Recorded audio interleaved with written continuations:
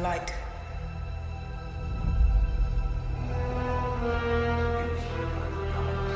Darkness.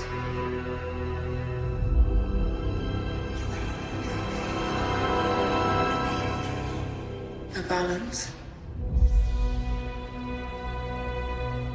It's so much bigger.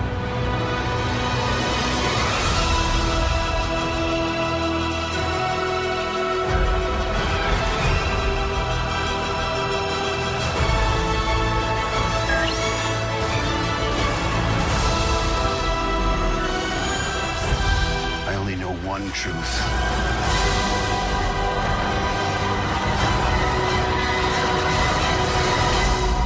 It's time for the Jedi to end.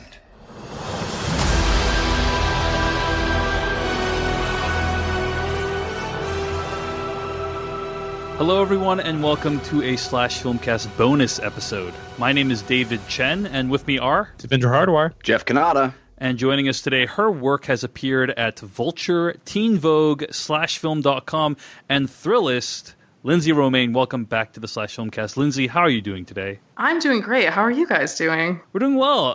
Good. We are broadcasting again sooner than I thought we would, because Devindra made the really good suggestion that, hey, there is so much conversation about The Last Jedi, and we should really get in on it. We should really, by the time next week, it'll be a little bit old, and so I agree. There's been a lot I want to say about it.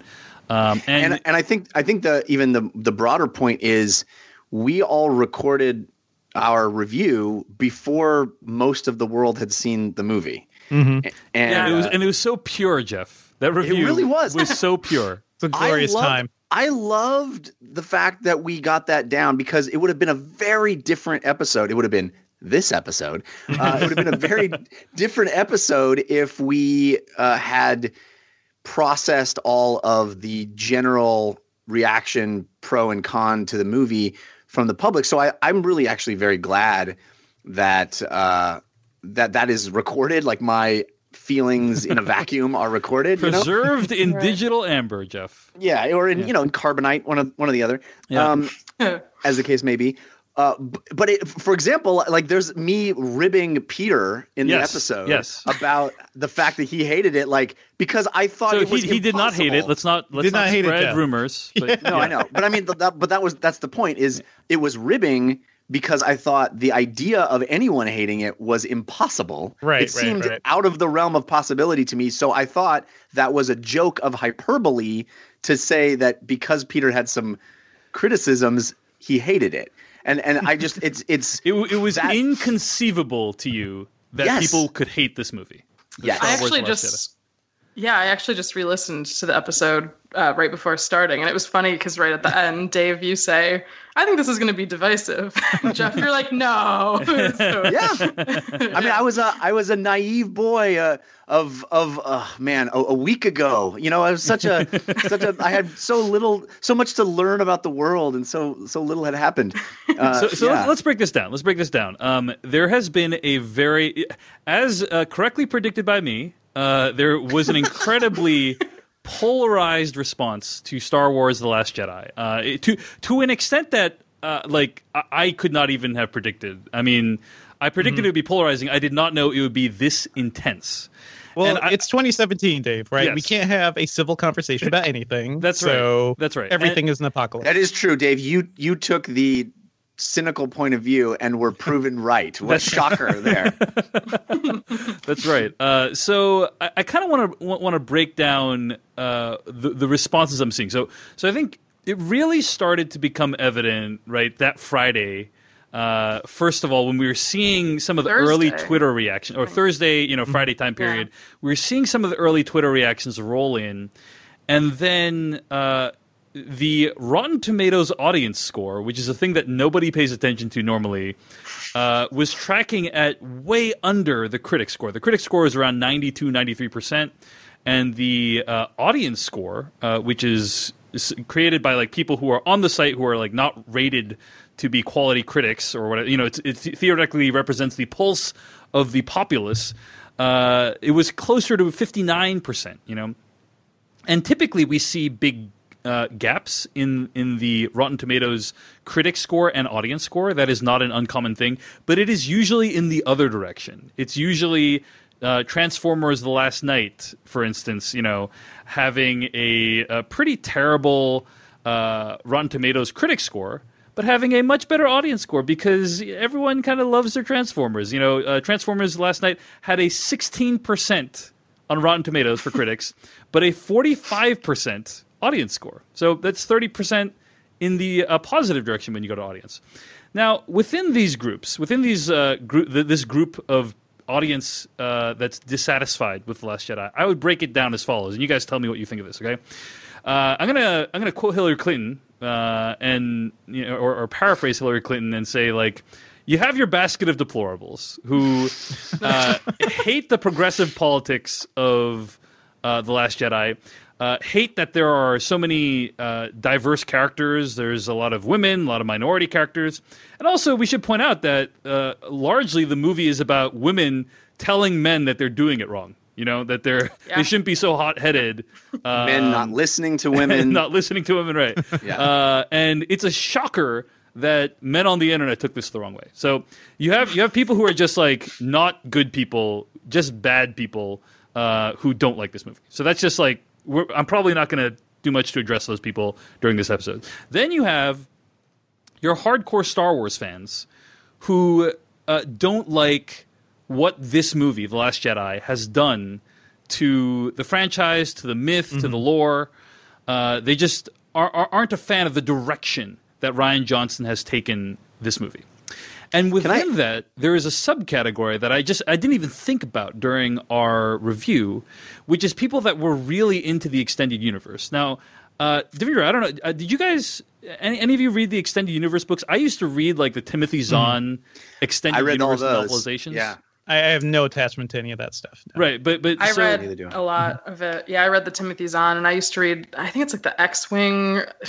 I don't remember the exact names of them, but I've read a substantial amount of the EU. Yeah. Yeah. Those Timothy Zahn books came out in what, like 93, 94? 93, I'm pretty sure. Decades ago, yeah. So this is dating us, unless you read it recently.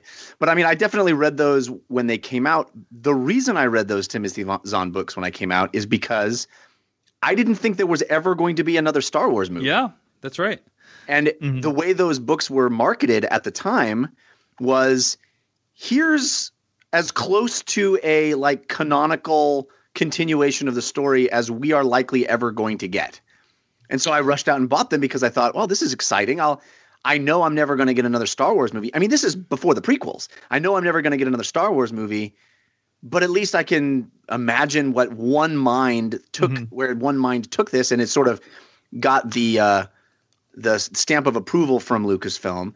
But I think it's hard for people to even remember a time when we thought there were only going to be 3 Star Wars movies ever. Right. Yeah, that's right.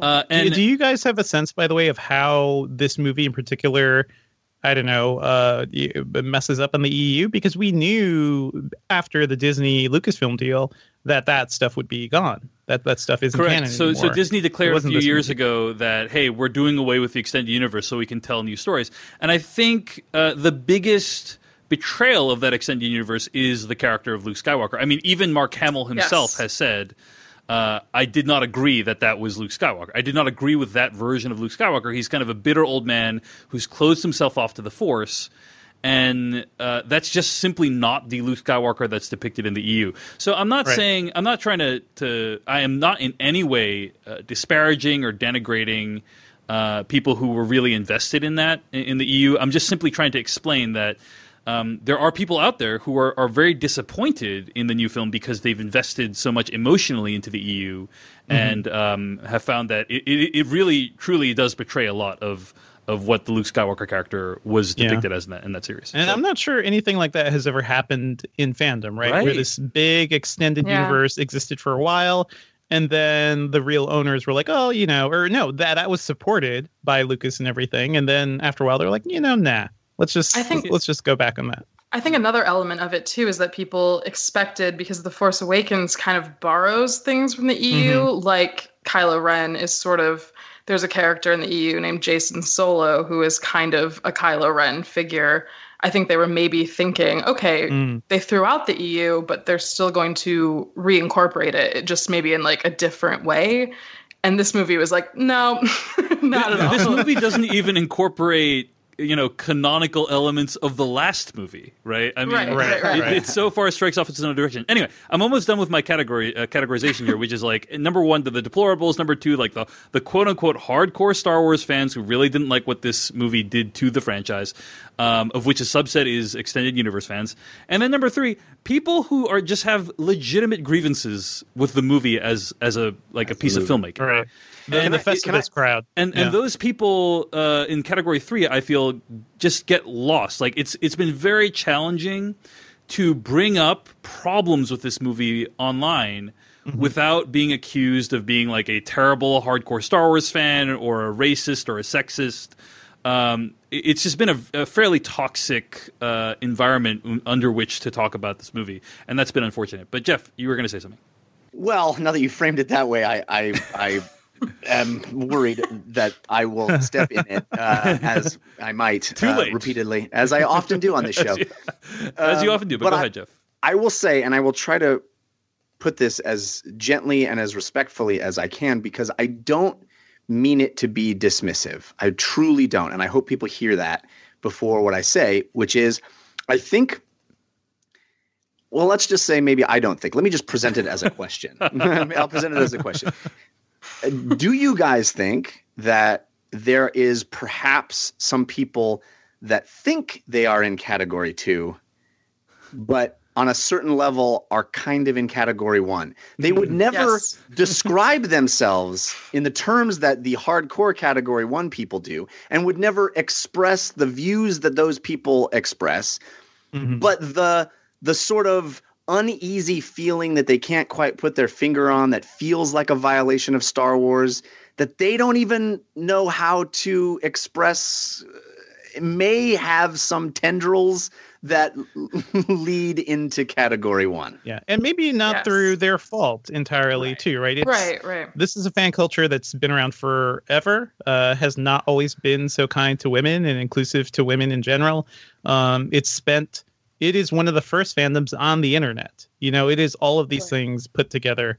So I feel bad for those people who may be in category 2, who may be espousing some potential views of category 1.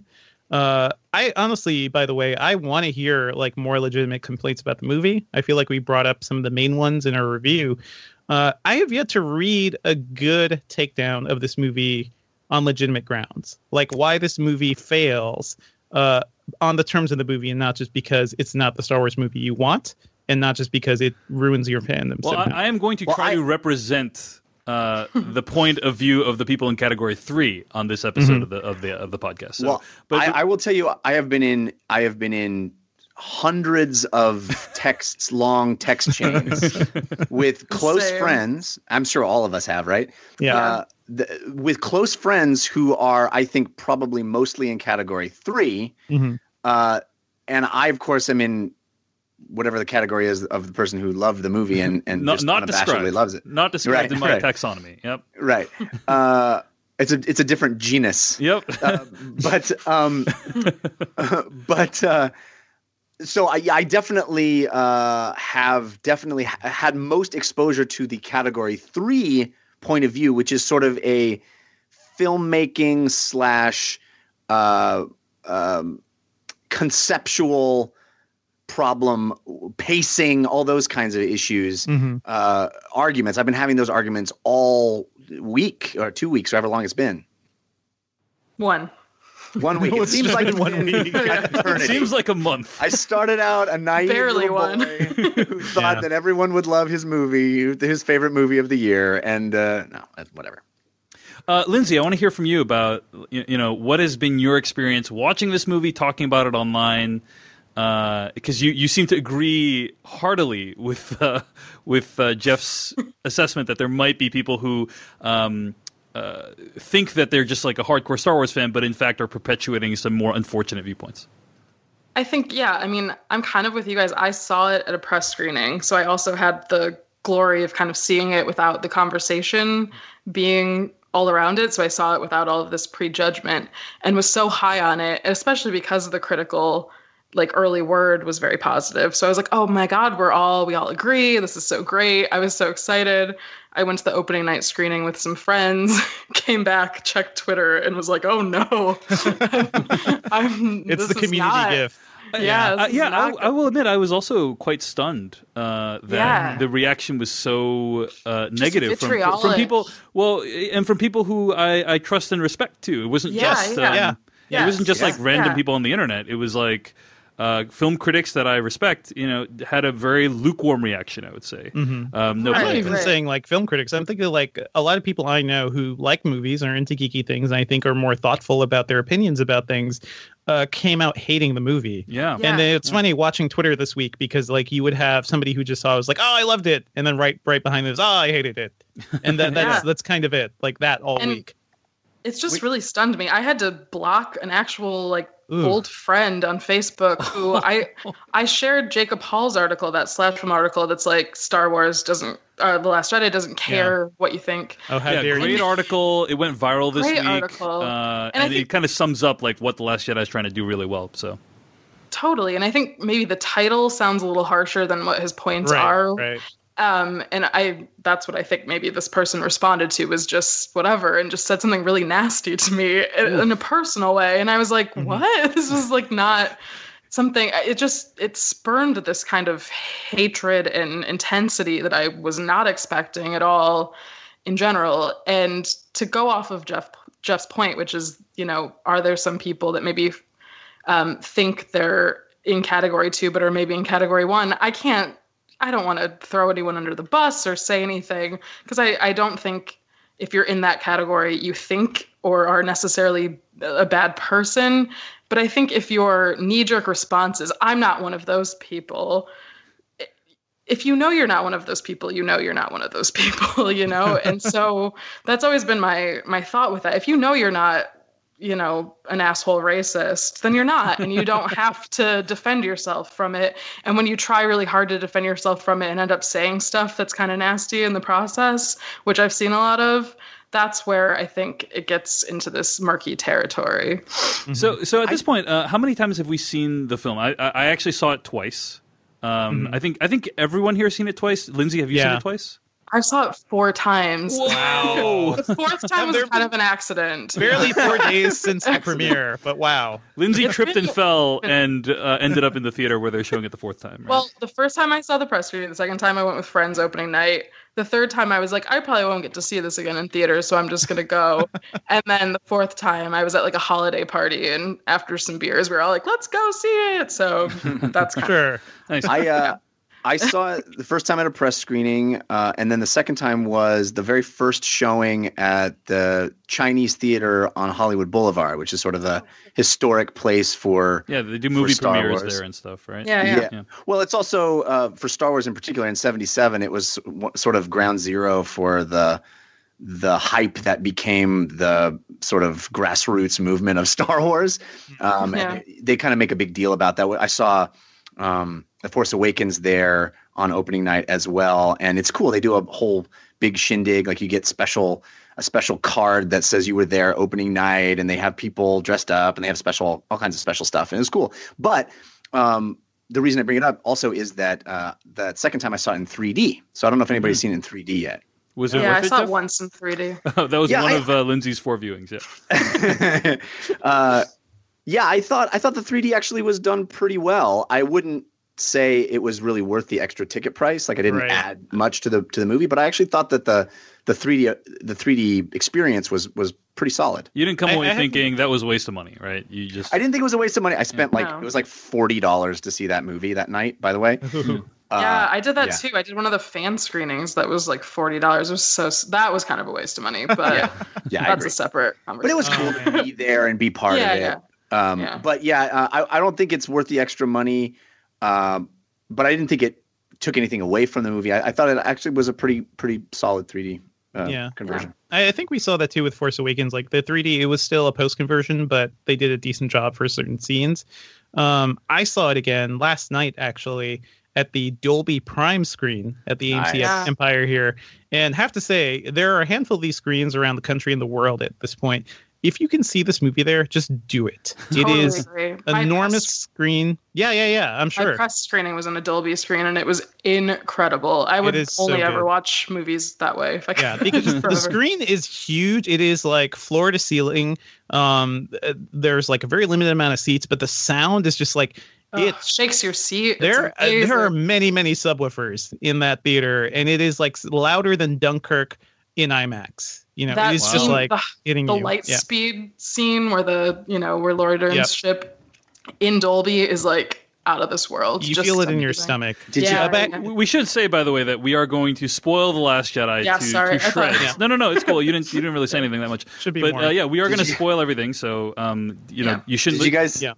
Did you guys see somebody tweeted today a picture of a sort of just 8 by 10 or 8.5 by 11 white sheet of paper printed out that was posted at an AMC theater on the door of the theater showing Last Jedi that said there is a scene about an hour and a half in. Yeah, I got it. I have the exact quote here. The Last Jedi contains a sequence at approximately 1 hour and 52 minutes into the movie in which all sound stops for about 10 full seconds. While the images continue to play on the screen, you will hear nothing. This is intentionally done by the director for a creative effect. This is not new. So they gave that notification to projectionists. Yeah, projectionists. And I saw that. That was one of my only spoilers before this movie, was that someone on Twitter posted the projection note. So I knew that there was a moment of silence at some point. Someone posted it before you saw the press screening? Yeah. I think because they sent that ahead to projectionists. Probably like a week or so, whenever they delivered the film. I don't know. Yeah, because if you were a projectionist and that moment happens, you'd probably be freaking out about something going on. I used to be a projectionist, and I would have freaked out. Yeah, because it's not like there's nothing going on screen at that time. Right. You know what I mean, there's stuff you'd going worry on. that you mess something up. Yeah. It's such a symptom of our times. I was a projectionist too, and I never sat an hour and 52 minutes into a movie. I started the projector and left. I didn't, unless it was a Star Wars. The first movie I ever did projection on was Revenge of the Sith. So wow. Guys, come on. I used to be a projectionist for real, like with the reels, with the cigarette burns, and you have to press. Me too, dude. Yeah. Come on. You can't just leave those, Jeff. You need to be there for the changeover. I had brain wraps, dude. You ever had a brain wrap? Yeah. That's like that scene. It's like that scene in Gremlins, but for real. You know, where the Gremlins, you got to be more specific than that, Jeff. You know, in Gremlins, that scene where I think it's actually in Gremlins 2, actually, but where they're in the theater and then they like the movie's going normally and then it stops for a second and then it starts burning through the film on the screen. You remember that? Yeah, I think so. Yeah, I do. Yeah, that happens with actual celluloid because the lamp that is used to shine light through the celluloid is so hot that if the celluloid stops for too long in one spot, it will literally melt the celluloid. So what happens is the good old days. As the film, the actual film, back when that was a thing, is being fed off these giant platters inside the projection room, and if any of them have any problems, things, there's a strand that gets screwed up and things start unspooling and everything stops and clogs, then you get what's called a brain wrap, where it wraps around the brain of the projector. And so you're bad at your job, basically, is what you're saying. Well, I was terrible. I was terrible. Left the screening, set everything on fire. Yeah, it's crazy. I want to give a shout out to Brian Davids in the chat room, who has seen the movie The Last Jedi 8 times. That's like once per day since it was out. Yeah, so that's pretty guys, give it some time. Let it sit a little. I have to say, I really appreciated having a week between these screenings, even though I've seen it twice. First of all, these warnings, that is the most 2017 thing I could think of right now, by the way, because it's like if an audience has 5 seconds of silence to think about anything, they'll realize the emptiness of their lives and just get up and leave. I guess that's what it is. I don't know. I saw the movie a second time with my fiance on the Friday morning of release. And at our local theater, the movie was screening every hour, 24 hours. So like 1 a.m., 2 a.m., 3 a.m., 4 a.m. it was screening. We went to the 7 a.m. showing on Friday morning so I could go before work. Wow. And when we got there, the kid who was ripping the tickets, who looked like he couldn't have been more than like 21 years old, was... we talked. I said thank you for your service, and he said he had been working since midnight. He had been working since midnight. It was like 6:30 a.m. when we got there. He had been working since midnight, and he had not been able to see the film yet. He was working, doing the tickets, and people were dropping spoilers walking out of the theater, and he had to listen to it. That guy sacrificed his Friday early morning so everyone could enjoy the movie. Guy at Regal Meridian in downtown Seattle at Friday morning for Last Jedi, I salute you. Just wanted to give him a shout out. To you. Yeah. Have to say, by the way, that this movie, I think more than anything I've seen this year in theaters, really rewards multiple viewings, right? Because going into something like this, right? The first viewing, I'm eager to okay, what's happening with Rey? What's going on? Who are her parents? What's the plot? What's going on here? And you watch these movies a very different way, especially this movie. You watch it a very different way the second and third time. You're really able to I could take a step back and really look at the pacing, and actually felt like there was less of a pacing issue. I think before I was just really eager to get to the interesting race stuff. And the second time, the Canto Bight stuff, everything with Rose, actually, I really loved Rose the second time around because me too. Her portrayal, the actress is so open-hearted. She has such a big heart, and it really shows through entirely on screen. The Canto Bight stuff, I actually appreciate as being a very different side of the galaxy that we've never really seen before in these movies. And I think that's partially it.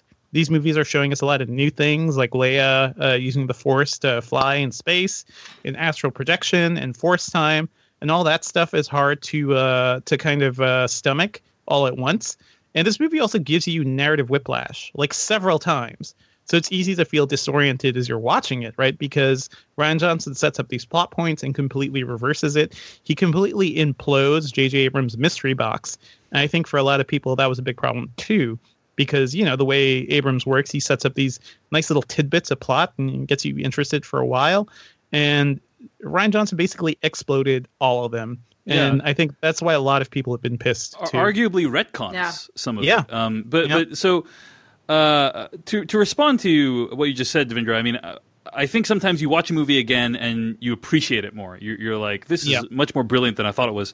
Sometimes you watch a movie again and you realize its flaws more. And for me, that was actually my experience. I had a good time the second time watching the movie again, but its flaws were more... stood out in more relief to me the second time. And all the stuff with the Canto Bight, it really worked even less for me, knowing that it would be completely inconsequential. Right. But it's I understand. Shorter. It's shorter than we thought. It's only a few. It's 5-10 minutes. It's not, under 10 minutes. Yeah, it's not. You're right. It is not that long. And for a sequence of the movie that's really short, it does seem to attract a lot of vitriol online. But it just is so much. They're trying to cram so much stuff into that plot line. There's an animal rights subplot in the thing. It hints at a lot of things. I don't think it is making a long essay about all of them, but it does. It's like seeing the cantina for the first time. It's oh, what's this alien? What's going on over here? Who's singing? Yeah, what's the song? I agree with you that what's cool about that sequence is it does expand the universe of Star Wars, because most, the vast majority of Star Wars stuff we've seen is very similar planets, all of them involved in this kind of war between, the Republic or the Empire and the Resistance or the Rebellion. It's all kind of centered around that conflict. And here's a planet that doesn't have to do with any of that, really. They don't give a crap about any of that stuff. And this planet's just making bank from all of the mess, right? And that's the war is untouched over there, right? So that is kind of I appreciate the principle of that, but it worked less for me on second viewing, just because we know how it ends, which is that the quest that they're on is ultimately not achieved. But Lindsay, I think the realization of that world isn't as strong as it perhaps could be. But for me, the biggest crime that sequence commits is that I should want a long ear. I should dream about leaping on the back of a long ear like I dream about leaping onto a speeder bike in Return of the Jedi. But that the action sequence that leads up to does not do that for me. And I think just as a pure realization of that fantasy, it's just not fun. Mm-hmm. Yeah, and I think Devendra, you're saying like it doesn't fully explore this, but there is this kind of big moment that Finn and Rose have that's where he says, well, at least it was worth it to completely destroy that city, and she says, and she like takes the saddle off and sends the long ear out, and she's like, now it's worth it. And that just felt really unearned to me. I did not feel like, oh, this is the culmination of this very well thought out plot line. I mean, they did actually release a whole band of these little Last Guardian creatures, which good I found it to be kind of rewarding in that respect, right? They did something. They accomplished something, even though they're not stopping everything. That didn't seem totally unearned. And another thing in that sequence, I do hope we get to see more of Justin Theroux's Master Codebreaker. That's like a fun little character riff he was doing, and I hope he shows up again in a future movie. Well, I don't know. Even that little bit of him felt goofy. I was like, "Oh, this is the person we've been trying to find." The right kind of goofy. Yeah, there's been a lot of things that have come to light in the last week since we recorded our episode. Right. One thing that I appreciated that I saw on Twitter was. Someone said, it is now Star Wars canon that Maz Kanata and Justin Theroux have fucked in this movie. Or in this universe, which I thought was pretty hilarious. And another thing that came to light is there was some debate during our Last Jedi episode about how much leash did Rian Johnson have? And, was he being dictated to about what he could do? And the answer seems to be not at all. That he kind of had free reign to do basically anything. Like he could close out the Snoke and the Rey storylines however he wanted.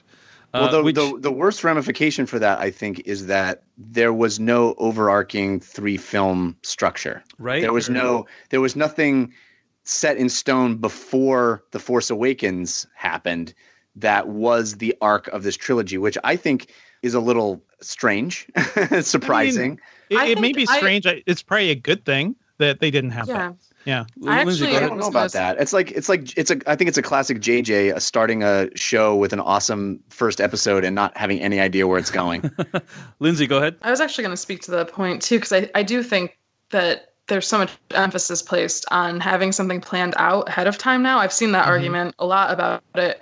And like George Lucas didn't have the original trilogy planned out. Luke and Leia make out in the second episode. Right. I think that there's a lot of value in seeing how, maybe not seeing how people respond to it and going through that, but just seeing how the movie lands and going from there. I don't think that's a bad thing. I think that's creativity, and I think I don't think that kind of each person bringing a different perspective to this thing is a bad thing. I think isn't that kind of what we want a little bit from this? Because it's so, I understand certain things. And I think they might be playing lip service a little bit. I feel like there's maybe some things planned out to a certain degree, at least in terms of like the Rey parentage thing. Right.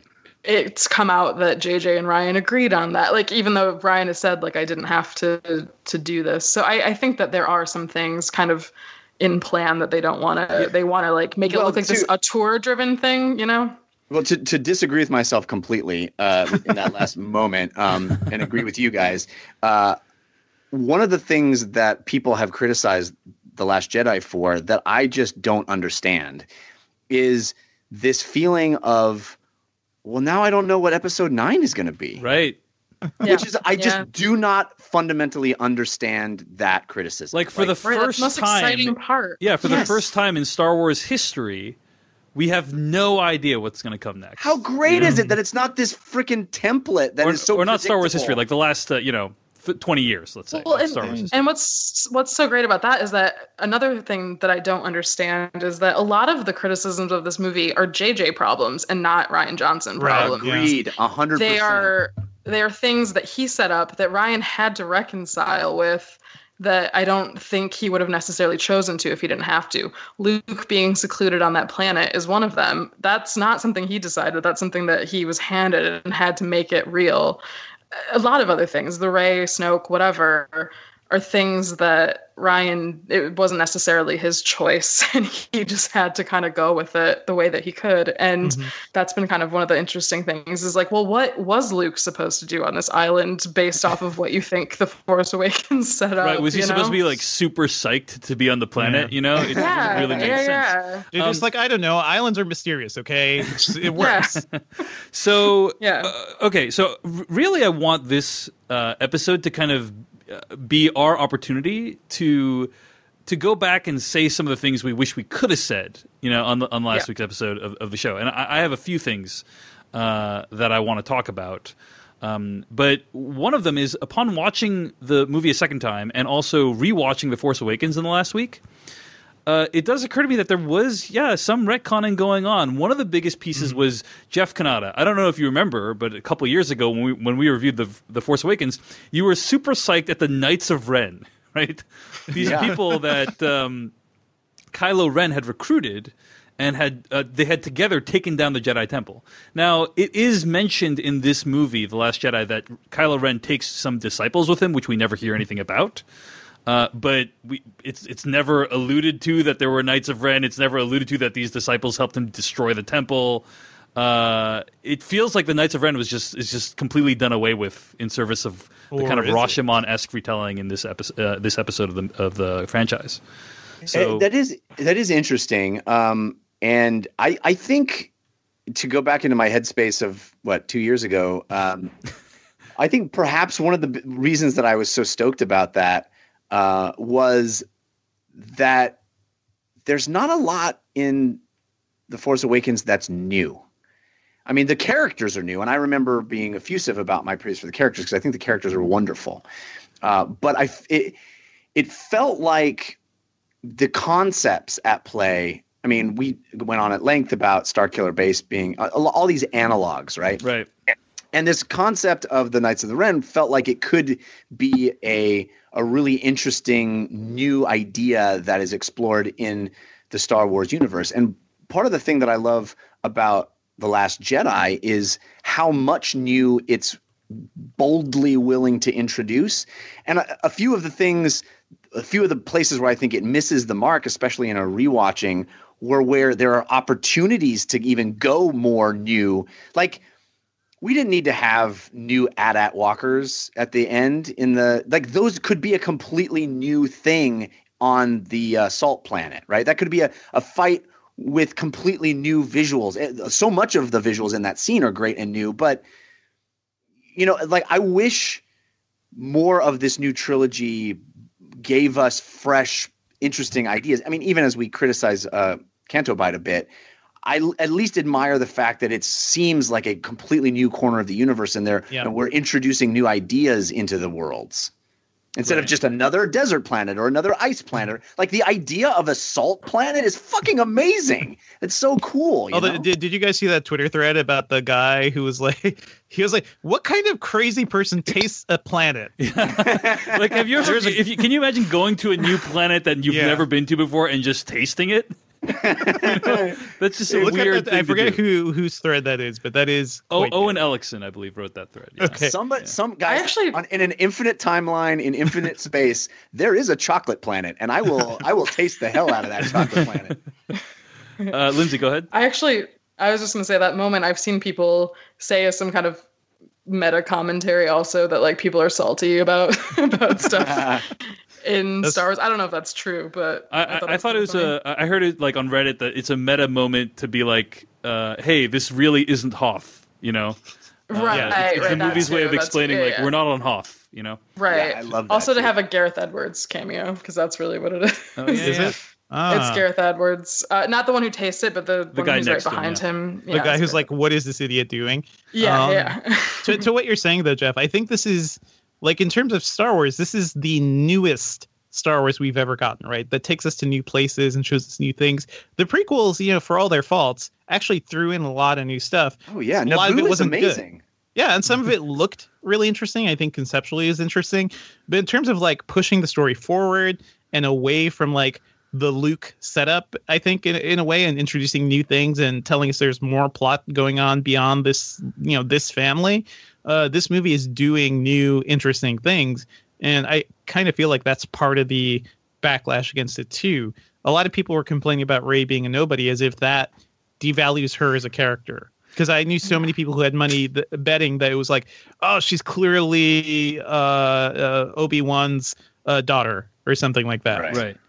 Yeah. Well, I think I think the movie is supposed to make you think that she and Kylo are brother and sister, and then that's the swerve at the end. Like we're supposed to think that they have a link, like Luke and Leia have a link. That tension seemed a little more interesting. I was going to say I have a very different read on that, and I think that's something I've noticed this in conversation with men versus women for some reason, that women see all of the Kylo Rey stuff as very sexual. That is a Tinder connection right there. Yeah, I read it as like there is a lot of sexual tension as well. So yeah, yeah, absolutely. Especially, I mean, that's my big thing. I know we kind of talked about. Well, Dave and I talked a little bit about Rey's arc in this movie, and a lot of that to me is her learning how to follow her desire, whether that's good or bad. But Rey has the stereotypical, I can save the bad boy, I can make him a good boy, thing that I think is a big part of adolescent girlhood, at least straight girlhood, that you think you can save this bad boy. And that I think that's a really kind of a thing. She sees that Luke isn't going to be there for her in the way that she needs him to be, or that she expected him to be. And so all of this connection with Kylo is her kind of coming to terms with, maybe I like this guy. I don't think it's quite, I think it's more subtextual than he that. Understands but I think, me. Yeah. He can be the one, he can be my answer to all of this. We can save each other. There's just like so much of that in there to me. So I want to talk a little bit more about the Rey arc. I've seen, this is kind of one thing I wanted to talk to you about, Lindsay, because I think from what I saw on Twitter that the Rey character really resonates with you. And, I've read some opinions online this week that I kind of am really sympathetic to.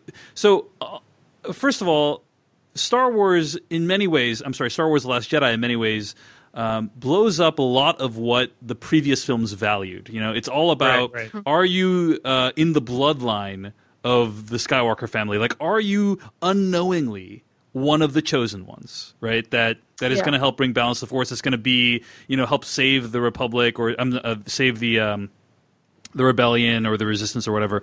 That there is something in like lineage and the like honoring your ancestry, honoring your origins that this movie series has always revered.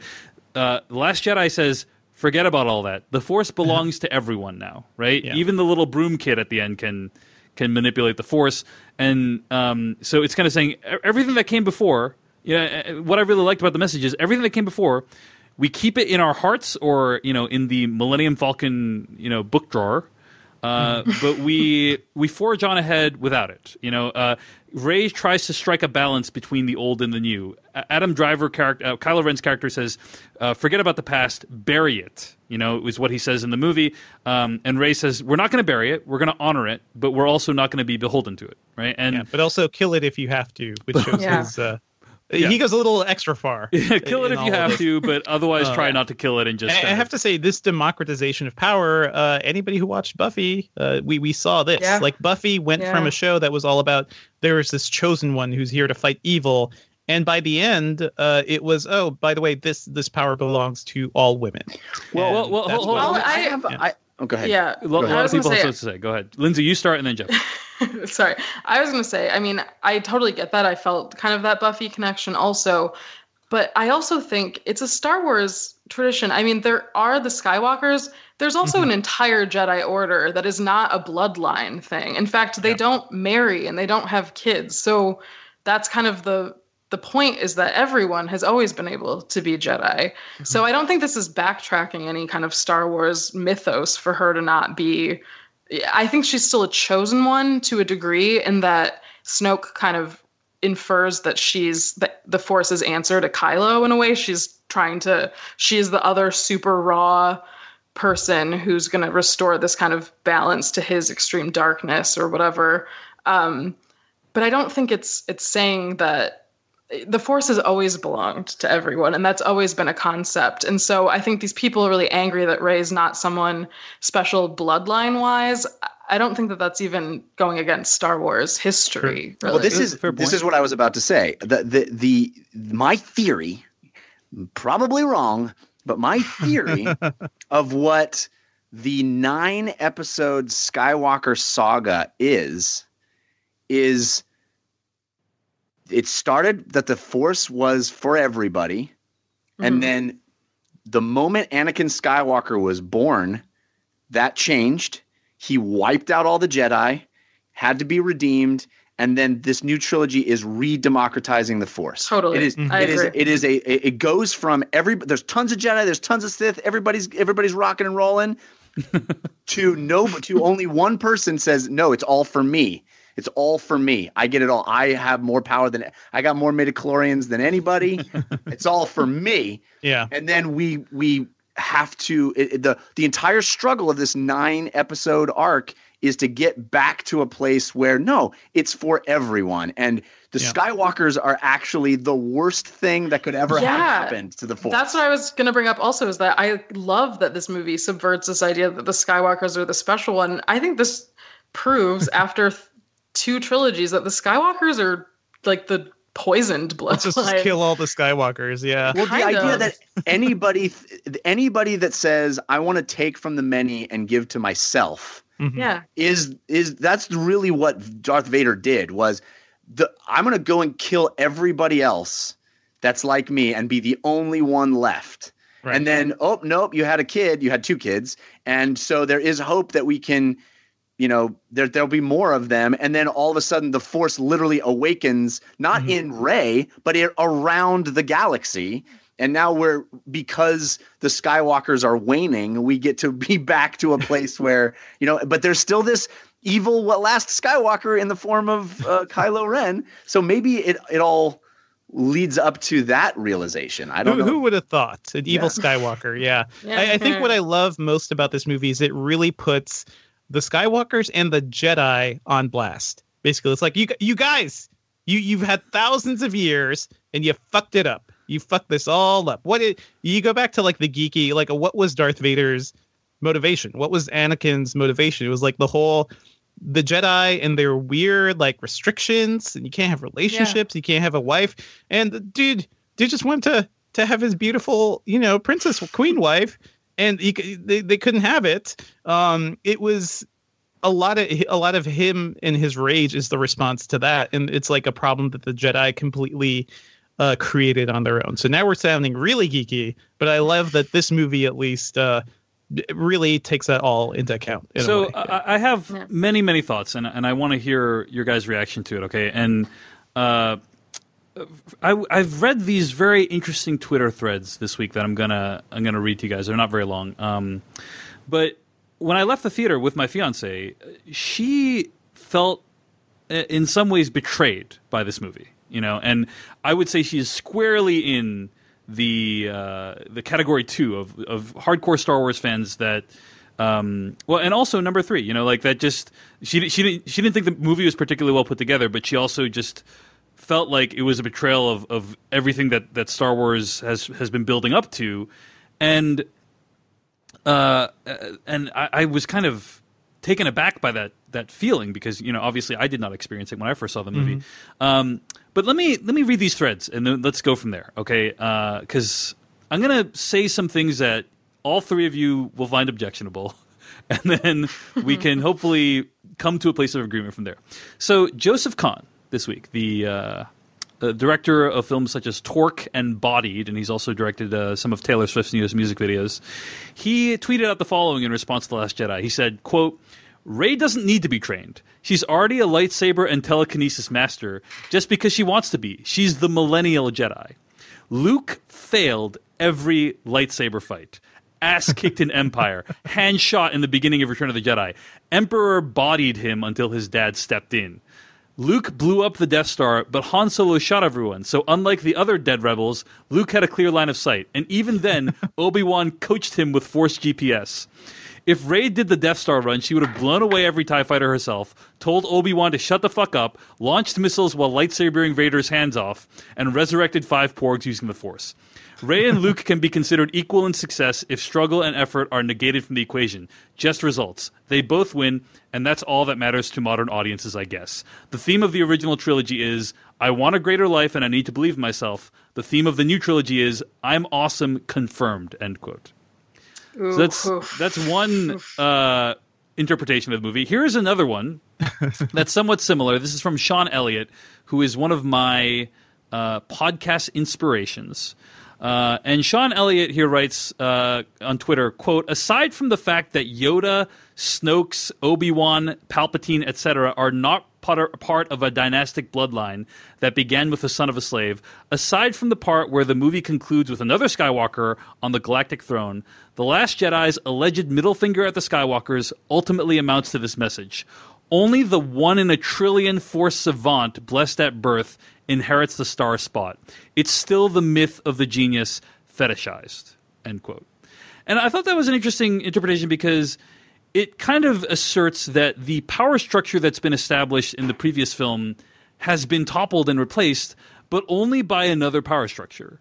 I don't think that one way to read the film, we won't know this until we see the next movie. You know, maybe the next movie, everyone all around the place, you know, millions of people are going to be like ultra Force users like Rey. Maybe that's going to happen.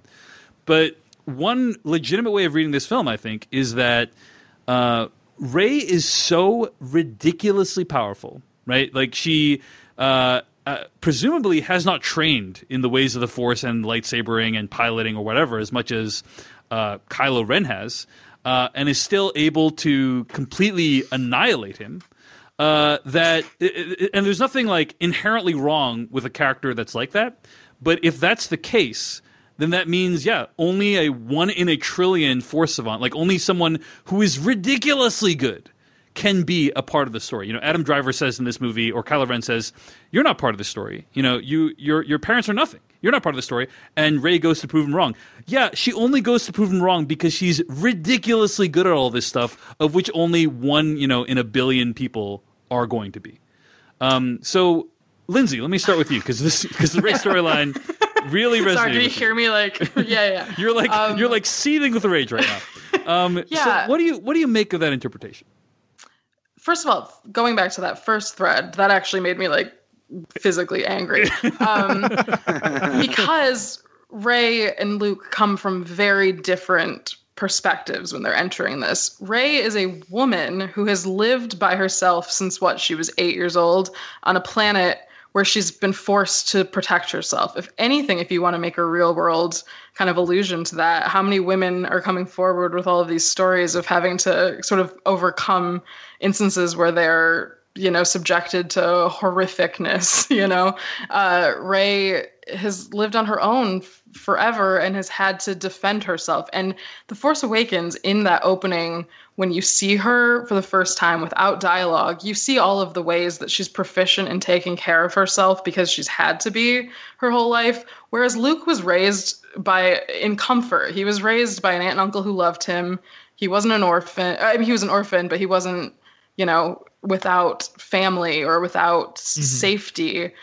Rey was completely opposite. She was completely by herself. So when people try to act like, oh, she's just this perfect person, it's like, try being a woman in this world, please. First it was of all, a little hard. Yeah. Yeah. And then also being completely alone, like not cared for in any way, and having to navigate that when all of these different systems are against you just being alive in this world. So I think that's part of what I take issue with when people talk about Rey being a Mary Sue or whatever, as that kind of insinuates that she's just this privileged millennial. It's like Luke was the privileged millennial. If you really want to go for it, he was the one who had a family name.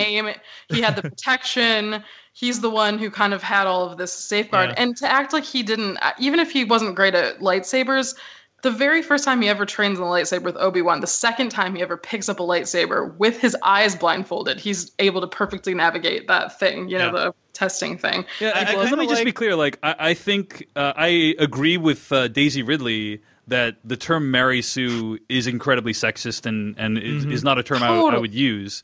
She put it very well. She said, do we say of male characters that are really powerful that they're like Ryan Craigs or whatever? I think she's just using a random male name. That it's a ridiculous term. I don't agree with it, but I do think it is great to hear your perspective. That, like, from your perspective, she trained at the School of Hard Knocks. Jakku is like a brutal, unforgiving location, and she had to like raise herself in it, and so there is some credibility to the idea that that she would be good at survival, through the skills she built up. Right? That's the thing too that's always bothered me, is that you literally see her fight off people trying to rob her. You see the reason she's good at piloting is because she spends all day, scavenging ships for parts. Obviously, that would acquaint you with how these things work. And has been doing that for at least a decade, probably more. So I think it shows you all of the stuff you need to know about her. And then also when she fights Kylo Ren, he's just been shot with a bow staff in the arm and just killed his dad. I don't think that he's at the full, and it literally shows him bleeding and punching himself. Like, I just have never understood that argument. And he also fought off Finn for a part of the fight too. Like that fight took a lot of things to take him down. She never... and she's bad. We never see her go toe-to-toe with him. Yeah. If you watch that scene, she's jabbing him and running away for most of it. She only really bests him at the very end once she kind of connects with the Force, whatever. But so I do think that it would be strong cinematically to have some training for her in the context of the films. I do think that those would not be scenes that would make any of the movies worse. No. I will say this, and this may be a weird analogy. And to be clear, there is some training in this movie, I feel like she does as much training as Luke does, by the way. Yeah, she is swinging the lightsaber on the rocks on the side of the mountain, so it's not like there's no training. But anyway, I think, by the way, Dagobah is kind of a training montage. Exactly. There wasn't really a big montage in this movie. Maybe all these problems could be solved with a montage. But anyway, Jeff, go ahead. You need a montage. Yeah, that's right. Let me just make this weird analogy, and maybe this is only applicable to me because it's in my particular Venn diagram of interests, but there are a lot of people, very smart people. There are copious volumes written about the fact that this dude named William Shakespeare could not have possibly written the works that we know as Shakespeare. There's no way he could have written it because he's just some guy. There's nothing special about him. There's no way. It had to have been Lord Byron or somebody that had this noble birth and was around books and was trained by the world's greatest scholars. And there was no way it could have been just some dude that lived in Stratford-upon-Avon and just raised a family and worked out a living in the theater. Like, there's no way that person could have genius in them of this magnitude. How is that? But guess what? That's the way this shit works. In the history of time, the dude who has the trust fund and all of the learning around them doesn't do anything because they don't have to. Except become president sometimes, but yes. The royal birth kid has no. There's nothing to gain by writing the works of Shakespeare. Very little drive there. Yeah. Yes. So yes, I'm sure there's going to be people that are going to write me emails. They're going to say there's this example and this example of these blessed kids that are also created something great. But the vast majority of the great works of human creativity and daring and science, everything that we have done as a species that is important, the vast majority of it has been done by nobodies. Okay, so I'm convinced, you guys. You guys have convinced me. Okay, let's move on past the first point of like, is Rey overpowered, or how did she come to be in the position she's in? I don't even really have an issue with that part. Yeah. But I am bringing it up because I know people have that complaint. Okay, but can I say one more thing? Yep, go because ahead. Joseph Kahn's analogies actually works really well. Because if Rey is the millennial hero, then Luke is the baby boomer hero, who is assisted by all his friends and the infrastructure and the support. And hey, he blew up the Death Star.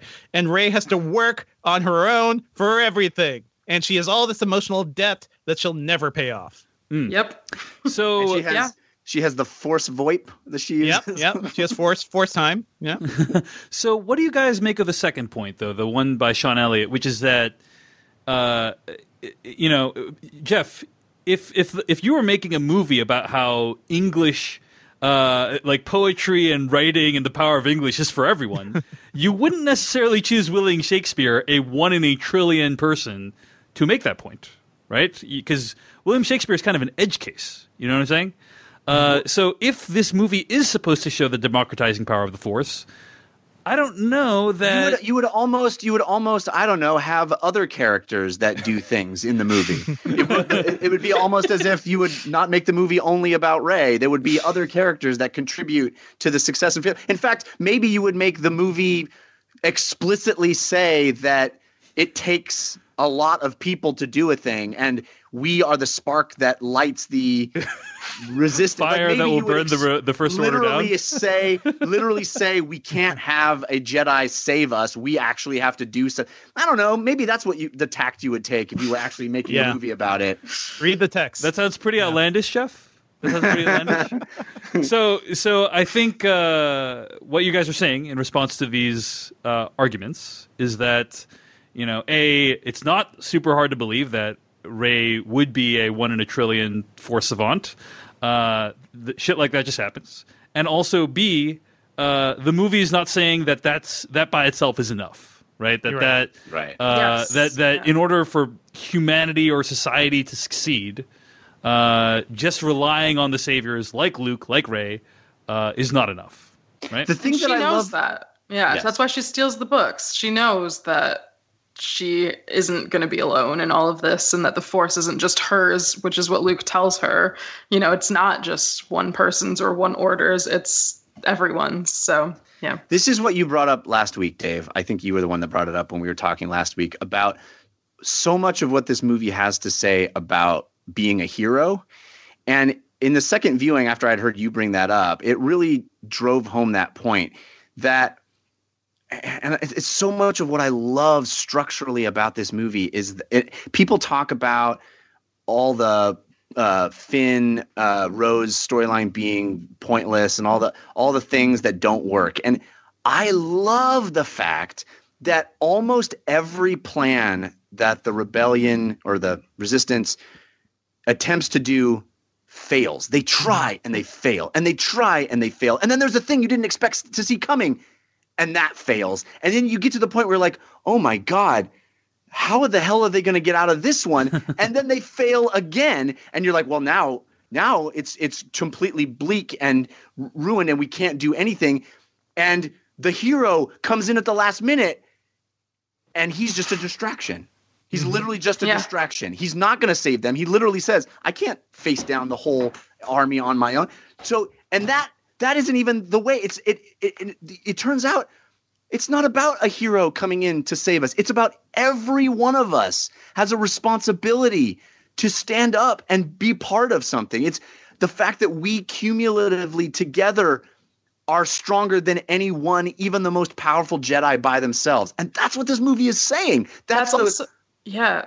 Well, I was just going to bounce off that and say that's actually what I'm most interested to see in episode 9, because as we get that sort of thesis statement from Yoda, the greatest teacher failure is how do they go forward from all of these failures? I think that will be the most interesting thing, because I think what you're saying, a lot of people are calling that a structural flaw, that all of these things are pointless. I don't think they are pointless if they learn something from all of this in the next one. That's a clear message in the film. It's hammered in many times, but also throughout these movies, right? We've dealt with failure in general. Empire is all about failure also. Empire is all about failure. The Anakin turning into Darth Vader is a failed moment by the Jedi. Like it is. I like how this movie tries to reconcile all of that. And that's also partially why I like the Yoda scene is great, because it just burns down everything you thought was holy. But also because the Jedi have always been about failure. Like they sat there while, like, you know, the Emperor took over the galactic government, right? And they had no clue. And the greatest, like, he took over the greatest power that they had, and they were completely clueless to all of that. So where do we go from failure? That's going to be a really interesting concept for the next movie. And failure is the greatest teacher. I mean, like you said, that is an explicit line that Yoda says. Literally, the best teacher you have is failure. And I think that's something that movies don't say, but it's true. And it's a beautiful sentiment. And to put that in a movie like this, I don't know. That's why this. I don't know if I agree with you that movies don't say that, Jeff. I mean, one of the taglines of Batman was "Why do we fall down?" You know, I mean, it's not like a completely new concept. I'm just gonna. I think it's one thing to say it, and it's another to understand it and to sell it and make it the core. Right.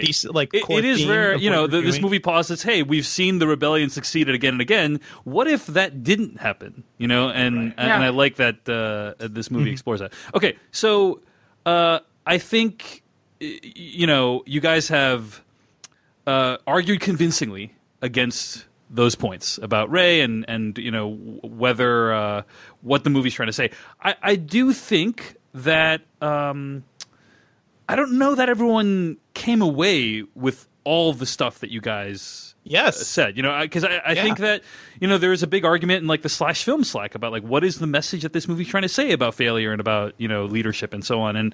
And so I do think that the message is either muddled in terms of its telling, or that people didn't grasp what the movie, you know, that there is some significant portion of audience that just didn't even grasp what the movie's trying to say. There's a lot going on in this movie, and it goes on for a while, and it gives you a lot of left turns. So, like, that's why I was saying, like, even watching it a second time, like, there are things I started to notice a little more because I wasn't as concerned with just following that main plot line or just knowing what happens next. And I think that's kind of an important thing. Like, we brought up Kurosawa when we were describing it, like, what this film feels like. And to me, that's kind of the idea I'm getting from this, right? I'm feeling Hidden Fortress, and I'm feeling Seven Samurai, of these characters who, I don't know, are not always successes and aren't always heroes, but they do their damnedest to do it. And we see that reflected too in the style of the film. I love the Luke showdown at the very end. There's that one shot where it's just like the camera's behind him and the entire, you know, all the bad guys are right in front of him. It looks like some sort of crazy samurai action shot. So I just love that too. It all kind of goes through. I want to bring up a few nerd follow-ups to the movie. Okay, so first of all, there's a few things that we said on the last episode that we should kind of correct. Peter Serrata brought up all these nitpicks that have since been addressed. Like, for instance, why do the bombs drop in the opening scene of the film if there's no gravity in space? How is that an issue? Yeah, I mean, I think if you go to Star Wars expecting scientific rigor, you're looking in the wrong place. Space fantasy. There is like a visual dictionary or some visual guide to the movie that you can apparently buy, and in that guide it shows the bombers, and it says, quote, "Bombs don't technically drop in microgravity, but are impelled from their racks by sequenced electromagnetic plates in the clip. The bombs are then drawn magnetically to their unfortunate targets," end quote. So, oh my God. I think I heard a simpler explanation. Somebody said that something the size of the Dreadnought would has its own gravity field. Yeah. And then once those bombs are drawn, they would continue moving in the direction that they're going until another force acted upon them. Right, or that there is obviously there's gravity on the ship because you know, she kicks that around. Yeah, she kicks that you know, trigger detonator downstairs. So maybe they're just sent out into space by the gravity from the ship. You know, so it's not like we're watching a movie about space magic or anything. Yeah, weird nitpick in my opinion, but Peter on last week's episode said that I don't remember what he said, but I had said that Rey brought the books on board the Millennium Falcon. He said Luke brought them. He said Luke brought them, but that's wrong. Yeah. It's actually Rey. So I was right, but I didn't want to contradict him because Peter knows so much more about Star Wars than me. So. But yeah, it was Rey that brought the books on. I mean, That is the explanation. It's impossible that Luke would have done it because he's on the ship earlier in the movie than it would have happened. So on that note, I did think it was a little odd that the movie makes this huge deal out of these dice that Luke gives Leia, but unless you're a hardcore fan, you probably don't know what those dice are, right? They're in Force Awakens. Yeah, they're a big part of Force Awakens, right? Like a big moment happens. Hangs them and it like plays music while he hangs them. Fair enough. But according to Pablo Hidalgo, the story is that those dice were involved in a game of Corellian Spike, a dice-using version of a card game called Sabacc. Rumor has it that Han Solo won the Millennium Falcon from Lando Calrissian with those dice.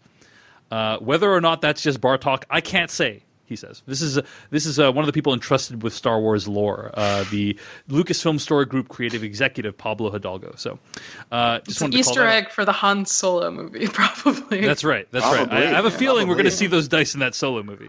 Well, interestingly, people have pointed out that Rogue One sources the tracking technology, which is super neat. Yeah. So in Rogue One, when they're going like at the end of Rogue One, there's that whole bank of data tapes. And one of the data tapes is about light speed tracking or hyperspace tracking. Mm-hmm. Apparently, they didn't get the technology right for another 30 years, but still, it's a long-term project. Long-term. They think ahead. You put all your money into R&D, and eventually it pays off. But guys, the one thing that I need to talk about, and Devindra, you know what this is about: the Holdo maneuver. Here's the thing, guys. If you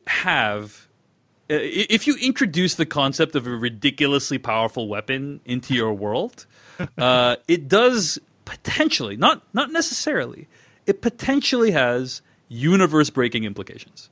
And there is a great article that is one of my favorite articles that I've read about Last Jedi over at TheRinger.com, written by Ben Lindbergh. It's entitled, "The Most Breathtaking Moment in The Last Jedi is Also Its Greatest Threat to Star Wars Lore." And he's talking about the moment in the movie when Vice Admiral Holdo, played by Laura Dern, turns her ship towards the Snoke's ship and the Star Destroyers, travels into light speed, and completely ruins those ships. It's the moment we talked about earlier when the screen goes silent for 10 seconds.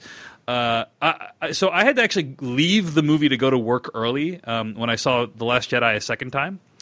I had to leave the movie early, I should say, to go to work at around 9 a.m. because I saw the 7 a.m. screening. But I basically stayed until that moment in the movie and then just left. Like I wanted to see that moment again because that moment is a crescendo because it's not just that moment. It's three things all happening at the exact same time, a la Return of the Jedi, with Finn and Rose about to be beheaded, I guess. Right. We're supposed to think they're going to be beheaded. And Rey and Kylo with Snoke. And that turned like the tension. I find that to be masterful filmmaking. And all of it crescendos into Holdo's maneuver in silence, which I just think is an incredible moment in cinema. But I will say my one tiny criticism of that, which I think is nearly flawless sequence, is I really wish we saw the moment from Finn and Rose's perspective when their ship gets torn asunder. Because we kind of just come back to them. It's a very weird editing decision, like because they're about to get beheaded, and then next scene, the ship is in shambles. Right. And somehow Phasma and all her people are, 500. They're like a football field away from them. It's a very bizarre moment in the movie. Yeah. If we had seen, I mean, we understand that that's what happened because we saw this one ship fly into their ship. But if we had seen that even in slow motion or in silence itself or whatever, like that rift appear in their universe, I think it would have been so powerful. And I'm surprised it wasn't included.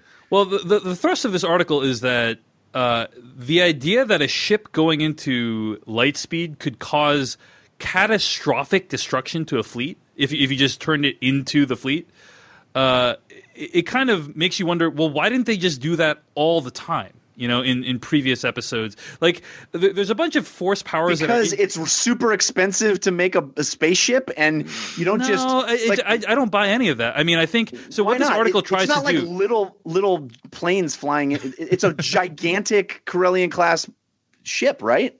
Yeah, but this one ship took down like 6 ships. It just feels like what this article tries to explore is why wouldn't they have done that many times before? You know, why don't we drive our battleships into other battleships? Yeah, I was going to say, I think, aren't we always supposed to believe that the Resistance and the Rebellion are kind of these scrappy little teams trying to come up against this great brute force, so they don't want to risk their only big ship in these moments, right? I mean, here's where I strongly disagree with you guys. I mean, I think the ROI on the Holdo maneuver is incredibly high. It's like 6,000%. You know, this one tiny ship was able to annihilate or like tear, you know, like what appears to be 6 Star Destroyers and something like even bigger than a Star Destroyer in half. And so the idea that you have this incredibly overpowered maneuver does raise the question, like, why wouldn't they do that in the past? I mean, maybe we don't know, right? This is a universe where the civilization has existed for thousands of years. A lot of things have been lost. Right. So here's some explanations that the article comes up with, and I want to see if any of them resonate with you. The one explanation is that actually the Holdo maneuver didn't cause the ships to split apart. That the reason the ship split apart is the Kylo Ren Rey showdown, like tearing apart that lightsaber. That doesn't really make any sense because everyone is really freaked out about the ship about to split apart. So it seems to imply that the people think that going light speed into a ship is going to destroy you. Read the room. Here's another thing. The other alternative, Ben writes, what Holdo did is a war crime. Perhaps hyperspace ramming is so horrifically effective that it's been banned by the Yavin Convention. What we thought was heroic was actually the equivalent of a chemical weapons attack. That's the best I can do. So I tweeted this article out, and some people actually brought up another really good possibility, which is that basically the conditions under which she executed the attack were very specific. Like you had to be so close to the ships, right? That most ships aren't able to achieve that level of closeness and that level of aim, or that maybe she kind of brought herself out of light speed at the exact right point to That's what it felt like. kind of rip those ships apart. So I have another one. Please. So, you know, before, I guess the only other ships that we've seen that they would have tried to do that into really is like the Death Star, which I think a Star Destroyer is way smaller. So I don't think shooting it in would be effective. And also, this ship is the one that has the tracker on them. So is it effective to just ram your ships into Star Destroyers all the time? No, but if it's one that's actually going to track you and discover you, and the one that you know that the Emperor, the Supreme Leader, is on, I feel like that's a more useful time to destroy one of your ships than just like randomly like, oh, here's a Star Destroyer, let's ram this in there. So it is the Hail Maryest of Hail Mary. Yeah, it's the actual, they know it's the big bad ship. Yeah, and the more I think about it, right, I mean, any of those explanations I think could have worked. And it actually makes sense to me that they would not explain that. You know, like, it would have felt really weird for them to say, what is she doing? That's a war crime. You know, that just would have been, or, you know, you can only pull this off if you're in the ship and it's super close. You know, like, it just, there's also no way to evacuate it. She's the only person on it. Other times it would mean killing half your fleet or whatever. So which brings up another potential plot point, by the way, or plot hole. This is a universe where we have hyperspace travel. We have all this stuff. We don't have like remote control. That's what I'm saying. Is it seems like it doesn't seem like a very challenging move to make, and it seems like you could program a machine to do it. So if that's the case, wouldn't it be really powerful? You know, I know. Yeah, you know how I know that adding a line like that wouldn't have helped anything? Because they literally added a line like that to explain why we haven't seen anyone astral project before, and it didn't help. Yeah. What was that? What was the line, Jeff? The line where Kylo says, "I know you're not doing this. It would kill you." To Rey, which is literally there to say, "How come we haven't seen Jedis just force project all over the place?" Because it literally kills Luke. Yeah. So I have no problem with that. You know, some people were saying that this movie introduces a lot of force powers, and people are complaining like, we've never seen anyone astral project, and that they've compared. I saw a tweet comparing that to saying, you know, the first time you saw the Emperor shoot electricity out of his hands in Return of the Jedi, it would be like saying, cold. Like, oh wow, like it's breaking the world because the electricity's coming out. That's never happened before. I don't care about any of that. Like, I agree with you that it's fine for the movie to introduce new powers and concepts. Like, that's totally fine. But anyway, I did think the Holdo maneuver is like a really interesting kind of thing to ponder. Anyway. I have one more thing to add to the Holdo thing too, and I could be wrong. I know I've seen it 4 times, so I shouldn't be wrong. But if I recall correctly, that's a last-ditch effort. I don't think that was part of the plan, right? Like, she was left behind to hold it, and once they started bombing all of the transports, that's when she was like, "Shit, I have to do something." So that's probably why they didn't autopilot. She was going to die with the ship, I think, in order to not provide a screen for them to leave. Yeah. Well, that's actually an argument. That's actually an argument for it being a bigger plot hole, I think, because the fact that someone could do something that destructive, like at the last second, feels like we would have seen it or heard about it before. But again, maybe nobody ever tried it before. Maybe no one knew what would happen if you came out of light speed. That's another really great possibility, Jeff. Is that maybe they just like, let's never do it. It's like matter occupying the same space at the same time, right? Across the streams. Was it even that destructive if like it didn't actually kill anybody important in the ship? True enough. It was more also a distraction. Like, they could all just get off of it anyway. So true enough. True enough. I would say the maybe the criticism that provides me the most angst and frustration when I hear people say it is, why didn't Holdo just tell Poe the plan? Same. That's been my big one. That makes me so angry. And it is, I think, a case of I think Devindra actually raised this last week, right? I brought that up. So Devindra is one of those people, Jeff. I think. Well, I don't. Now I feel bad because I forgot that Devindra said that. But I do think that's one of those category 2s.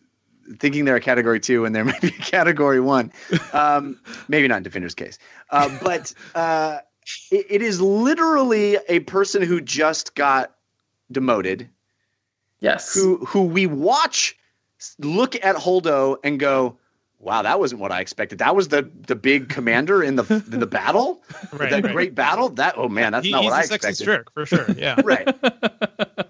And we're supposed to go in what military universe does a guy who just got demoted running up and demanding anything of his, not just his superior officer, the commander of the fleet, earn an explanation? In what universe does the military work that way? Well, I agree with you, Jeff. I just think it would have been nice if she had told him that there was a plan. She wouldn't need to tell him what the plan was. Fuck that guy. You think Yeah, I was going to say, I think he just basically demeaned her in every possible way by saying, like, I'm smarter than you because I'm a man. And she's like, fuck off. The colonel walking through the trenches in World War II and the private going, Colonel, what are we doing here? Fuck you. I'm a colonel. So, because also, you guys said this last week, but to go back to that, as far as they know, the only person that knows that there's that tracking device tech is Rose and Finn and Poe. Yeah. As far as they know, there's a traitor on board. So why the hell would she tell Poe that they're, what their plan is? These are all good things. I do feel like the way this entire plan went down, because it seemed like we have no plan. We are just running. Like, there was no, you don't have to tell Poe that there's anything. Like, I just wonder, like, if she communicated to anyone. That's the thing. I understand Poe is like a sexist asshole there. In terms of military structure, yes, I understand. That's probably the way it would go down. In terms of, like, actually, running a team or something, or like, running a band of rebels where this is the last ditch. You're a handful of people in this, like, Battlestar Galactica nightmare of a scenario. This is like 33 from Battlestar Galactica. Just a little bit of like, hey, we got this, or like there's something. I don't know. There's more. Right. I feel like it could have been communicated better. Just in terms of it being a movie too, this is kind of where I come to some of it too, is like they want to save that surprise of her being like, actually. I'm sure. And I don't know that defies, I don't know that means that you should be illogical or whatever, but I think that happens in movies so often. It's contrived. It's way more than that. It is the movie making a very specific point, which is reinforced by that moment where Poe and Finn are talking about the plan and Rose is in the back, and we literally see Finn step in front of her to answer the question. Like, that is a very specific point this movie is making, which is fuck you, Poe. No, I think you're conflating a couple of things here, Jeff, though. What I'm talking about, yes, the movie addresses all these issues of like, sexism and like how guys try to take credit for what women come up with and things like that. Specifically here, I just feel like it is contrived. This is a situation where information just isn't revealed until a convenient time. No, and that's he really sat there. Dude, this movie is saying a very specific thing. He sat there, and we see that woman who I don't even know her name, but she says, Leia, General Organa is down. We have to promote somebody to the commanding officer. And Poe is like, here I go. It's my time to be awesome. And they go, and it's Holdo. And he's like, what the fuck? And she walks out, and then he's like, that's the amazing Holdo. That can't be right. Yeah. This movie is saying she's in a dress. And literally every moment after that, he assumes he should know and he should be making the decision. And this movie is saying a very specific thing. And I think it's not contrived because it's thematic. That's the theme of the movie. I will grant you that. I'll grant you that, Jeff. I mean, I know Devindra may not, but I'll grant you that. But here's what really felt weird to me the second time seeing it is we see Poe Dameron mutiny, pull a gun on Holdo. Yep. And then the next scene, he's in a stretcher, and then Holdo says, I love that guy. Yeah. Like Leia says, he's a troublemaker, and Holdo says, yeah, I like him. I was like, did I miss a reel of this film? Was there something that happened that endeared this guy to Holdo in some way? Because all he's ever done is literally threaten her life and demean her. Yeah. I feel like they cut several scenes between them or something. Yeah. I don't want to play the I'm a woman card, but I can say I can relate to that feeling where you can see that there's passion sometimes in guys undermining you to the point where you're like, I know he doesn't mean that I am bad. I think his heart is in the right place. He's just being an asshole, and I'm not going to give him the credit. Hopefully every time I've interrupted you tonight, you felt that.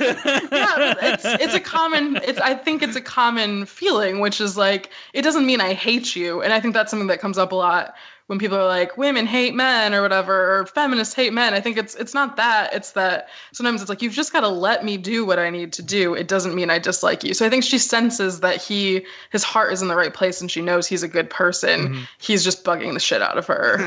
So that's kind of what I got out of it. I agree that there's some kind of stuff there. The other thing I'm left wondering is maybe Leia laid some plan out that if this happens, she was trying to respect Leia, I think, and that Leia had just demoted him. I don't know. I think that there's a little more to it that way, just between the two of them. Yeah. That's kind of how I read it. Well, but before all that happened too, I think they said one of the things Leia was saying was they had to find a base that's powerful enough for them to send out distress. Yeah. And we knew that was the ultimate mission. I feel like they could have filled in some little blank there to give us an indication that was something we were leading to. Otherwise, it just felt like for the longest time, it did feel like Holdo just had them on a suicide mission of just running away with no real plan. To kind of bounce off of this is semi-related, but my biggest complaint about the movie is that randomly just halfway through they start calling themselves the Rebels instead of the Well, it's kind of hilarious that we've been using Rebels and Empire and First Order and Emperor and Snoke interchangeably. There is a lot of. But this movie just gives right into it. Like when they're flying away, she's like, Godspeed, Rebels, which also bothers me because Godspeed doesn't feel like something you'd say. At least Finn gets the Rebel scum line, which is, I think, pretty well played. I'm not so sure we're doing a great job of representing all of the viewpoints of people that hate this movie. There's a few that... I'm doing my best, Jeff, but you keep shooting me down. Well... Your best just isn't good enough, Dave. Yeah, apparently. No, I'm just kidding. There are a few more points that I want to bring up that I have heard. Sorry. One of which fits in right here because we're kind of talking about it. But a lot of people, I don't understand this. I don't get it. I don't agree with it. But a lot of people have expressed this notion that the plot is thin. Like not much happens in this movie, which I don't understand. They think I've heard, it just feels like an episode of television. And as Devindra brought up, specifically an episode of Battlestar Galactica, the pilot. But I don't feel that way, but I'm wondering if it resonates for any of you guys that literally it doesn't push the narrative forward enough. I mean, in a bit, because it's a really character-focused movie, is the thing, right? Like, we are learning about Rose and Finn, and they have like this whole adventure together, and they have, I think, the best meet cute in the entire Star Wars franchise. Now that I look at all of this, and then it's Rey and Luke and Kylo. Like, it is all these characters kind of interacting, and Poe learning a lesson. So at the end of the day, the overarching plot of what the rebels do, it feels pretty simple, right? They just run away for 2.5 hours, basically. Yeah, I get that. I just feel like it feels bigger to me because you're literally watching the good guys get decimated. Mm-hmm. You're watching again and again and again them going down to just a skeleton crew of a few stragglers. It is they go from being capable of taking down a dreadnought, with having a sort of tete-a-tete equally, well, maybe not equally, but hold their own in a big battle at the very beginning of the movie, to just being completely almost wiped out. And I find that progression of like, no, this is the one where, it's one thing in Empire to watch our heroes get to their end, but this is literally like everyone on the good side is wiped out. And I don't know. I found that to be pretty important and impactful. Yeah, I mean, I think the argument against that, Jeff, is just that, against your position, is just that we started this movie with the rebellion on the run, and now they're still on the run, and there's slightly less of them. Sure. That, again, I'm not saying I agree with that, but I think that I sympathize with that viewpoint, that people think that the end state was not necessarily that different than the beginning state. That's Empire. That's the thing that's always bothered me, or not always bothered me, but some of the arguments that I've seen against some of the stuff is that within Star Wars logic, there are so many other examples of the same thing happening. So to act like this is kind of betraying stuff that we've seen before is... Yeah. Oh, no, I don't I'm think not it's even mad stuff. at it. Yeah, I don't think right, it's I'm just stuff. curious. I'm curious where that mindset, or where the people who are really angry about it, I'm just curious where that comes from with a lot of this. And that's one of the things that surprised me the most. The same example I can think of is with the humor stuff. I've seen so much, anger that the humor is really bad. And that's when I just don't really understand. Because they're like, that's not Star Wars humor. And I'm like, but what are we considering Star Wars humor? In the prequels, there's literally a scene where Jar Jar gets punched in the balls by a droid. Like, is that Star Wars? Yeah. He does like the blue like thing with this. Like, there's so much dumb shit in that movie. Leia talking about a walking carpet. That's walking carpet. Also, my other one that I keep using is Leia saying, "Would it help if I got out and pushed?" Like with the Falcon. Like, there's so much world-breaking kind of humor in the texture of Star Wars movies that I don't get how anything here breaks that necessarily. That's a great one that I've never heard anybody bring up before. But that is a great one because I think people complain about that first scene where it's like, I'm holding. Yeah, like like the concept of being on hold is something that wouldn't be in the Star Wars universe. You know what wouldn't be in the Star Wars universe? The concept of getting out of something and pushing it because it has wheels. Yeah. Right. Yeah, that's what I'm saying. There's a lot of stuff like that. Or, I mean, Han's joke about whatever the detention center one feels pretty similar to what Poe is kind of saying. Also, Poe, I've seen some people say that scene drags in the beginning, but it's because he's stalling. That's the whole point of that scene, is that he's trying to stall. So here's something that I saw a very strong reaction to, that many people have referred to the Leia reanimating scene as the worst scene in the film. I've seen that more than once. It's crazy. And upon second viewing, I think that there are many. I can see many ways why that scene would not work for people. And on a basic level, this film has some amazing visual effects and some visual effects that are only okay to bad. I would say the Leia effect is okay to bad. I would say like the Rey lifting the rocks at the end, that's pretty bad. There's some stuff that's okay to bad, and so on a pure visual level, I can understand why it just doesn't work for people. And that's what I thought the argument was when I first heard it. I thought people were just mad that it looked kind of goofy, which I can agree with. It kind of took me out of it a little bit. But some of the arguments are that just like that they don't think she could do that or that whatever, and that stuff I think is silly. Because we know how the Force works, right? It's written in stone. I don't remember whether it looked bad or not because both times I saw it, I was watching it through tears. Yeah, just crying. Yeah. It's a little like Superman-y in a way that doesn't quite work. Yeah. To what you were saying though, Jeff, like the plot thing, I think people tend to forget like how simple the plots of some of our favorite movies can be. Like just rewatching Blade Runner recently, like Decker goes and talks to a guy and talks to this other guy, he chases these other people, and then we're done. Like Deckard has almost no influence on the outcome of that film. Yeah. So, there's a lot more going on than just a plot.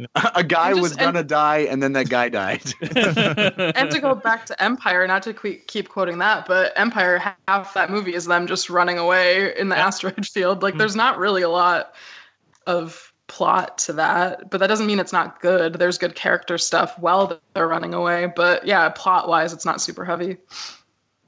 I loved that scene with Leia coming back to life so much. Like it means so much to me, and I know it had added weight because we literally watched Carrie Fisher come back to life. I mean, I don't think that's.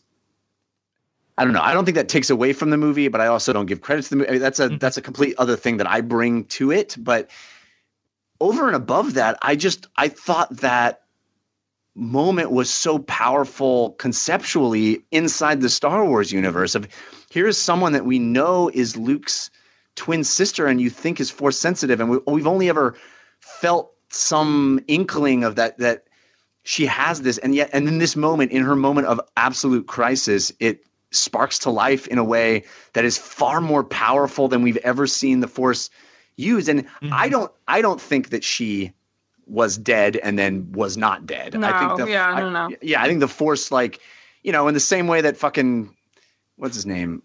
Star-Lord, is like, he's mostly dead. He's mostly dead. Almost dead, yeah. John in the chat room says, Rian Johnson compared Leia's force power to those stories of humans lifting cars to save children, etc. Exactly. Yeah, I saw that too. It needed that crisis for her to be that.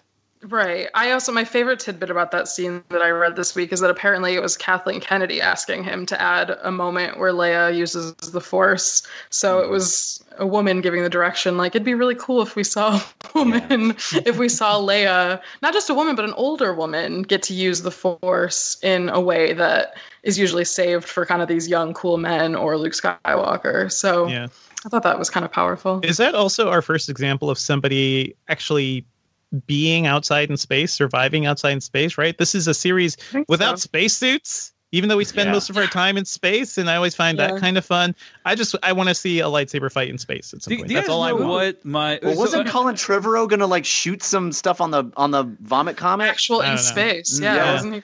So we'll never see that, unfortunately, but we'll see what JJ does. Also, someone. I was watching Red Letter Media's review of The Last Jedi, and they brought up the fact that this is a movie. In many ways, this movie subverts expectations. And honestly, I love that about it. I love that. Me too. Fanboys are so pissed about it because they've spent years crafting these elaborate theories, and then Rian Johnson's just like, F that.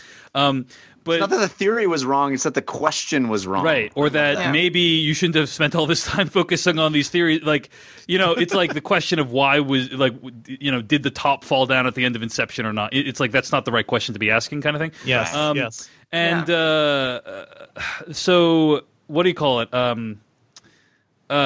So they were saying on this review of The Last Jedi that like Rian Johnson is in many ways trolling people and doing away with things that previous films have done. One of the things they pointed out in this review was that you don't see a lightsaber touch another lightsaber in this film. Sure. The prequels, it's like, I think in Attack of the Clones, you literally see 100 lightsabers on screen at one time. Which is why I love Attack of the Clones. You see lightsaber battle, like every movie ends with a massive lightsaber battle in that series. Actually, I think all three films end with massive lightsaber battles, right? Yes. And here's a movie where there is no lightsaber battle. And although one of the best choreographed battles we've ever gotten in a Star Wars movie. So yeah, I take that. I take that for it. Yeah, but I wasn't saying that, Devindra. I wasn't saying that as a negative. I was saying I think some people are upset about that decision as well as many other decisions. Honestly, I was a little disappointed that we didn't really get a lightsaber fight until later on. But that, for me, that one big massive fight made up for that. Just saying. Yeah, I think having a lightsaber fight, maybe not a lightsaber duel, but a lightsaber fight that matters to these characters and matters for where they're at, isn't that so much more rewarding than just like some empty badass moment where people fight? I don't get that. You mean you think that this moment, in this movie with all these characters that we're invested in is better than like 100 faceless Jedi that we don't know battling it out in this big arena in Attack of the Clones? That Coliseum scene shockingly, is awesome. Yes. That Coliseum scene is great. What are you guys talking about? Yeah. I didn't even notice. Here's how much I don't care that I didn't even notice until afterwards that there wasn't an actual lightsaber on lightsaber. And I think there's an implied lightsaber on lightsaber. Maybe it doesn't physically touch, but the Luke and Kylo thing. Yes. That's one of the things I love so much is that there's a lightsaber duel without lightsabers touching, and that's fucking awesome. So I think that's, yeah. Part of the thing I love too about that scene is how they hold the lightsabers and how they stand. Because it's not like anybody else. The way that Kylo stands, or when he takes his lightsaber out and he like stamps his foot when he turns it on, and like he stands in this really awkward, like hunched over, leaning forward stance. Well, it's very heavily inspired by samurai stances, I believe. Yes, yeah. And that's like an overly aggressive stance, like no defense in what he's doing. He's just like there to tear shit up. Oh, it's so badass, man. That scene is so badass. The choreography in that scene is so damn good. And then the underhanded moment for Rey, because we don't really see underhanded lightsaber stuff very often, too. So, there's a lot of fun stuff with things going on there for people who really like fight choreography. All right, guys, I was talking about not even that, but I was talking about the Luke and Kylo thing, which is also, I know that's much shorter and different, but that's this more kind like of a Western showdown almost. Yeah, totally. Well, guys, we're an hour and 40 minutes in. I've tried my level best to represent negative viewpoints in the film, and I've been shouted down at every opportunity. No, but it's cool. It's cool. I mean, I really have enjoyed hearing you guys talk about the film and appreciate you entertaining these complaints in a serious way. Are there any other Category 3 things, like maybe from your fiance or anybody that you've heard? Category 3? What she said, one of the things she said was that, what she texted me was, how some movies have third act problems? This movie I felt like was first and second act problems. I think in terms of 3-act structure, the movie is really muddy. Like, I don't think it really has a very clean. It's a 5-act. Yeah, like you said, like 5-act structure. I think you brought that up, Devindra. But I think, I did a Periscope with her at periscope.tv/Dave Chensky, and we argued a little bit about the Rey and Luke scenes, right? And how, me, David Chen, I can imagine people thinking those scenes are really frustrating and unpleasant. Right. I mean, we usually see in scenes like that, hey, I need you to come back for one last job, right? And no, I've given up that. I'm not doing that anymore. And then 2 conversations later, they're going back for one last job. This movie, it literally takes 2 hours for that character to decide to come back for one last job. And for a significant part of that time, he's just completely stonewalling her. We don't see him really engage with her in a meaningful way. He's just instead, drinking green milk and, gallivanting around, lugging around fish. It does feel like I think there's just confusion as to why are we watching him milking this thing when we could be watching him have an interesting dialogue with Rey about or explaining to Rey what's actually happening. And some people see that as a bold choice that, hey, what if they went to the master and he said no and just didn't say anything, like refused to talk to you? That some people see that as a bold choice. Other people see that as just bad storytelling or really frustrating storytelling. Yeah. And I can understand both viewpoints. So that's another, I've heard similar complaints too. Like it's the difference between being maybe kind of annoyed that it's not the movie you want it to be, rather than seeing what the movie is and trying to deconstruct what it's doing. Like it is. I've heard from a lot of people who consider themselves Star Wars fans who are annoyed that it drops a lot of plot threads from Force Awakens. I've heard people not truly satisfied with Rey's arc, which I think I just don't know how to parse that one. But there's, I think, in some sense, in category 3, like a greater sense that it's not the movie they wanted it to be, therefore it's a bad movie. Which I feel like that's a dangerous way to watch anything. Let me just say, I don't agree that what I said amounts to what you just said. Like, I don't think I'm not saying that. I'm saying what I'm hearing. Yeah. I think that if we were watching a movie that wasn't a Star Wars film, that had 2 hours of this person going to a master and trying to convince him to come join the battle, and the master spent a significant part of the time literally just saying nothing, that some people might find that frustrating, and I can understand that. But another point, so let's talk about Rey's arc real quick. We could spend another 2 hours talking about this movie, so I do want to respect everyone's time.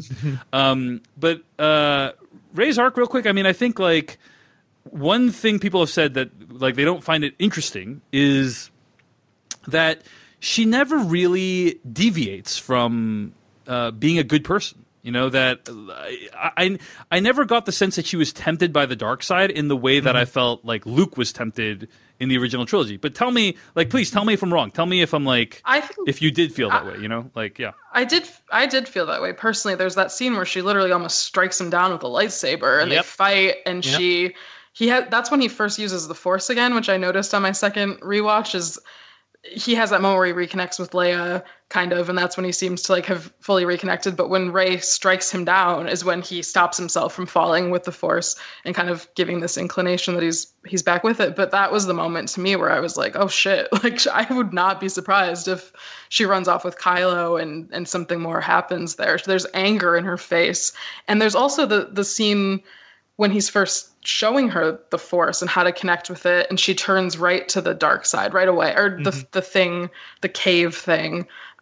He says that was the darkest thing, and you just ran right to it. You didn't even question it. So I think it does tempt it more than I expected it to. I guess I just feel like Ridley's performance is really effective at conveying that she is very pure of heart, you know, and that I guess I just never really felt like she would ever go that way, you know? I think it's more like she's very willful, right? If she sets her mind out to do something, this character, even if it means attacking the fabled Luke Skywalker, if she believes he did something wrong, she'll do it. And I found that to be really motivating and interesting, honestly. Okay. All right. I want to point out something that I noticed at the end. Well, one of the big arguments that I got in on privately with people who will remain nameless was that the Luke's ability to do the astral projection isn't seeded anywhere. It kind of comes out of nowhere, and it's because it's such a big thing to be able to do that it feels a bit like a Deus Ex Machina or some kind of convenient contrivance rather than something that you could have seen coming but didn't because of the way how good the movie is. You know, it's not. It's not like Crossing the Streams in Ghostbusters where it's seeded at the beginning of like, oh, we can't ever do that. And like, oh, that's the one thing we have to do. But I love, you know, and I think what's so convenient about it? That's my question. You have to kill yourself to do this. Right. No, I don't agree with this criticism. I like the fact that Luke is literally has renounced the Force, is washed up, is out of practice, knows he's too weak to show up and face down an entire army. But and the movie's saying it isn't about that. It isn't about a hero coming at the end and saving everybody. He's literally just a distraction. He's just a distraction. And I realized he is a phantom menace. Yeah. How dare you? Cool. How dare you, Jeff? Yeah. he's quite literally a phantom menace for the First Order. Anyway. All right, the taxation behind. Last question, guys, for all of you. I mean, I think people were thinking, you know, they're setting up Snoke as the big bad for Episode 9, and now that's not going to happen anymore because Snoke's dead. Good. And so this on the one hand. Rian Johnson's really kind of made things difficult for J.J. Abrams directing Episode 9. But on the other hand, he's also really given J.J. Abrams a lot of leash to do what he wants, because J.J. Abrams could start this next movie 5 minutes after The Last Jedi, or he could start it 5 years after The Last Jedi. You know, he's not leaving it like this episode we knew was going to have to deal with the Rey Luke thing somehow. Right. But the next episode, he can do anything he wants. He could, you know, maybe Rey is a general at that point. You know, like anything is possible. Is there? But I guess. Yeah. And JJ left his playground really messy, and Ryan like cleaned up after himself. Yeah. You know. So I think my favorite tweet about this was, I think Alan Scherstall from Village Voice said, you know how in improv class you're supposed to say yes and, you know, J.J. Abrams is like, okay, here's like The Force Awakens, you know, and now you're supposed to say yes and Rian Johnson just says no. But I'm butchering it, of course. But so is there anything you guys are looking forward to in the next episode, or is there something you think is gonna happen? Like, do you think the next episode is gonna be about like Kylo Ren's redemption or Rey turning to the dark side? Kind of what are you looking forward to, or what do you think will happen in the next episode? Anyone? I think this is going to be a Daenerys Jon Snow situation. Not that they're going to get it on, but that we are going to realize that, or I think where it's headed, where it seems to be headed, now that you can't have a Carrie Fisher in the movie, because I think previously where it was headed was Kylo being tempted by the light and his emperor is Leia. But I think where it's headed now, it seems to me, is that you can't have an all light universe and you can't have an all dark universe. You have to find a way for both to coexist. And there is going to be some sort of coming together of the fire and the ice, I think. And I think you see the seeds of that in this movie with Rey and Kylo sort of connecting in a way that those two sides aren't supposed to connect. Like, they understand each other. They both understand each other in a way that no one else can, you know, and they're each other's mirror image. And the way that you sort of can combine those two things to create something even more stable, I think maybe where we're headed. All right. Mm-hmm. Yeah. Lindsay, anything you're psyched about? Yeah, I actually kind of wrote about that on Thrillist.com this week, about how there's kind of this concept of gray Jedi. I don't know that it'll be quite that specific, but I agree that I think there will be that Rey, in stealing the books and in kind of knowing that she has to continue this order, but in a different way than it's ever been before, has to find some way of removing, as Luke calls it, the vanity from the Force, and making it not a concept of Sith or Jedi, but just making it everyone who's Force sensitive can use it in a way that's positive and not picking sides, I guess. Mm-hmm. So that's kind of what I'm really hopeful for. I don't know where I fall about the Kylo redemption thing. I think the door is open for it. I don't know that I want it.